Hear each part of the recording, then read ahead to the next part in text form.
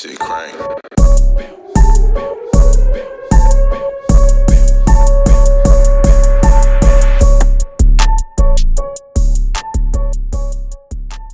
What it do, black people? It's your girl Jeray, and I'm back for another episode of the Melanin 360 podcast. This is kind of a bonus episode, if you will. I'm recording this episode a couple of days after the Derek Chauvin verdict, about a week after the killing of Daunte Wright, and maybe about 48 hours after the murder of Ma'Khia Bryant. If you've been listening to this show this season, you know I always do like a little bonus episode after something rocks our community, whether good or bad. I did one after Kamala Harris was named Biden's running mate. I did one after the election results. So this is kind of my thing. Anything that's big, anything that's really on my heart to talk about, I always do a bonus episode. However, with the events of the last couple of weeks, I had to take a minute to just kind of digest these things within myself before I came on here to talk to you guys. So I didn't mean to leave you hanging, but I kind of had to check on myself and make sure I was okay before I came on here to talk to you all. I just didn't even have the energy to really speak on it, but here I am. And before we get into it, let me just let y'all know that if you came here based on the title looking for, the answer to end all of this craziness, you're not going to find it here. Okay. I have my thoughts and my opinions, and I'm here to contribute my knowledge and my expertise, and my experience here to the fight. But I don't have all the answers. I'm just as exasperated as you all are. So I just kind of wanted to put that out there. But let's just get into it real quick. So maybe you all didn't, but I had a lot of anxiety leading up to the deliberations and the verdict being announced. I know a lot of folks that were saying, oh, don't worry about it. There's no way they won't convict him, blah, blah, blah, blah, blah. And, I couldn't say for sure. My response to that was, I hear what you're saying, but this is America, okay? And when I say America, I mean America spelled with 3 Ks. Like Public Enemy says, can't trust it. That's just point blank, period. I can't trust it. So when the verdict came out on this past Tuesday, I was in the kitchen. I was cutting up some vegetables. I think I was like making dinner or something like that.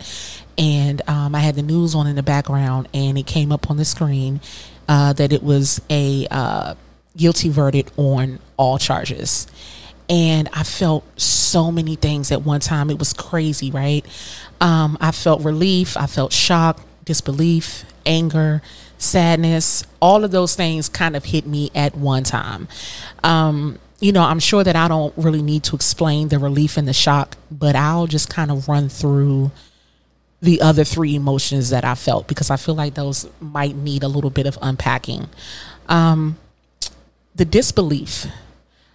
I felt disbelief because I can remember being like 10 or 11 years old and watching Rodney King be beat down like a dog in the street out in LA.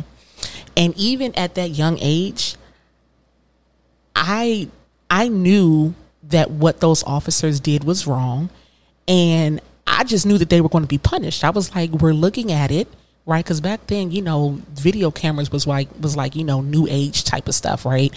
This stuff has been happening for years, but we've never been able to like capture it on video, right? So even at like 10 years old, I was like, oh my God, this is so wrong what they're doing to this man. But it's on video, so they're going to go to jail. Because if you do bad stuff, you get punished. At least that's the way I was raised, and that's how I knew the world to be at 10 years old. But that's not what happened. And how many other times since then has there been video or overwhelming evidence and these cops walk away scot-free? And so I feel like me, and along with a lot of other people in America, specifically Black America, we've been conditioned that cops do these things and they don't get punished for it. So when the verdict came back guilty, like I really was waiting for like Ashton Kutcher to jump out and be like, "Oh, y'all are being punked for real." It was disbelief. I was angry because while I understand, why we're chanting justice for George Floyd, I get it. And the verdict is justice, but really justice would be him still being here. Justice would be our young men and our young women not having to worry about, what's going to happen if I get pulled over by the cops. Justice would be parents not having to, be biting their nails every time their teenage kids leave the house in their car or walks down the street or goes to the corner store to buy something, right? That would be justice. We can't keep having justice after the fact, because to me, that's not really justice. We have to keep black and brown bodies alive in the first damn place. That's what it means to me. Why is it that we die for the smallest of infractions, either real or perceived? I'm not going to sit here and say that, yeah, sometimes, people do drive with, expired tags or whatever the case may be. But do we have to die for that? Like, no one's saying that the law hasn't been broken or that we haven't violated some rule or whatever. That's fine. But we don't have to die for that. That is the problem. And sometimes, those infractions are perceived. They're not even a real thing. You think that we're doing something, or you think that we might do something, or worst case scenario, nothing at all. Like the young gentleman who was walking down the street in a neighborhood in South Carolina, where one of his white neighbors felt like he owned the entire neighborhood and decided to harass him, right? Wasn't doing anything at all. But, there you have it. White people do way worse and live to tell about it. And so that's why I was angry. The sadness. I was sad for his family. I was sad for his girlfriend, and particularly his baby girl, Gianna. I've talked on this podcast extensively about the pain and the suffering that happens when you lose a parent. And losing a parent at any age is a horrible thing to go through. And I know what that baby girl is dealing with. However, I also recognize how lucky I was to have my parent for 32 years. She's 6 years old. I didn't have to grieve my parent with and in front of the whole world. She does. That little girl won't have her dad for the rest of her life. None of her recitals, her prom, her driver's license, her first date, going to college, her first job, getting married, having kids, all of those milestones, she's not going to have her daddy there. And for what? For no damn reason. Because some racist ass cop wanted to exude his authority, right? And I guess make an example out of someone. Now her father's not here. It doesn't make any sense. His life was snuffed out for no damn reason. So that's where the sadness came in from. So imagine, me feeling all of those things at one time. And I'm sure I'm not the only one that felt that way. While the conviction is huge, and I pray that it sends a message to a lot of these other racist officers out here, it's not the end all be all. The same way people tried to say, oh, we were in a post-racial society after Obama became president. Like, that don't even make sense.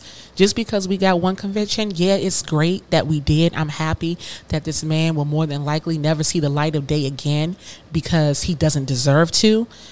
This is not the end. There's still so much work to do. And actually, the bigger issue is not just, it's not just about over policing and bias policing in America, right? It's bigger than that. It's bigger than mass incarceration. It's about dismantling a system that has oppressed black people for hundreds of years. It's about dismantling a system that does not value human lives unless they're white. It's about disrupting the culture of a country that thought of us as only 3/5 of a person, y'all. They didn't even think we were whole people. So that's the system that allows politicians, police officers, business owners, and regular everyday white folks to feel protected. It makes them feel like they have the freedom to count the country as only theirs. Okay. It allows them to think that they can say and do whatever they want to black folks and it'll be okay. That's what it is. So until we get rid of that, we're going to wind up in this same damn cycle. It's never going to end. So like I said in the beginning of the episode, this podcast today isn't meant to give some great revelation on the blueprint to end racism in America. This is just me venting my frustrations and sharing my thoughts on my little corner of the internet.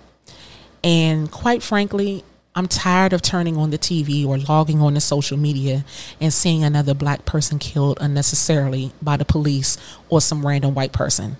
I'm tired. I'm sick of hashtagging about it. I'm sick of podcasting about it. I'm sick of posting about it. In the midst of a pandemic, I'm tired of having to make a choice between getting out there and protesting about it versus making safe choices for my health and my family. I'm tired. Like, there's really no other way to put it. I'm just fucking tired, period. And the only thing that I can offer you all as my listeners and as my family is to just take care of yourselves physically, mentally, and emotionally. Be safe and look out for one another. If you happen to see a black or brown person who's being pulled over or looks like they're being harassed, stay. Okay, stay. Keep a safe distance, but stay. Make sure they're okay. Make sure they leave in one piece, and if you can, take a video, because apparently that's the only way that we're going to ensure the safety of our brothers and sisters. That's the only thing that seems to intimidate these officers, the fear that they're going to wind up, on the 10 o'clock news somewhere because somebody whipped out a cell phone and took a picture of them, Other things you can do, you can always volunteer and donate directly with organizations. For example, I've been seeing a lot of things on TV about the George Floyd Memorial Foundation as well.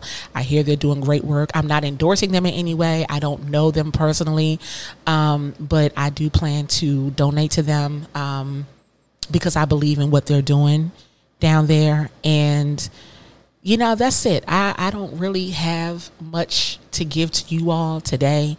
I just wanted to come on here and just kind of, let out some frustrations.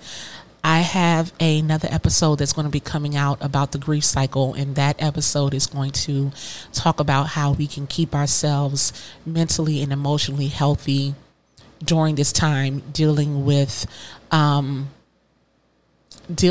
only the pandemic, but just dealing with the constant police brutality that's happening to our people in the news and how it takes effect on us. So, stay tuned for that episode. That'll be coming out shortly behind this one.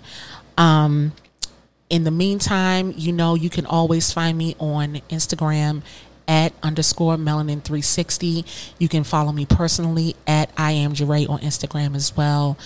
You can also, binge listen to the podcast on Spotify, iTunes, and Google Podcasts as well. Just search for the Melanin 360 podcast. If you're listening to us on Apple, please rate and subscribe. I would love to hear what you think and your thoughts. And with that being said, I'm going to sign off with a quote from the late great activist and mother of legendary rapper Tupac, Miss Afeni Shakur. And the quote says, "Remember to keep yourself alive. There's nothing more important than that." And with that, I'm going to sign off, y'all. Peace.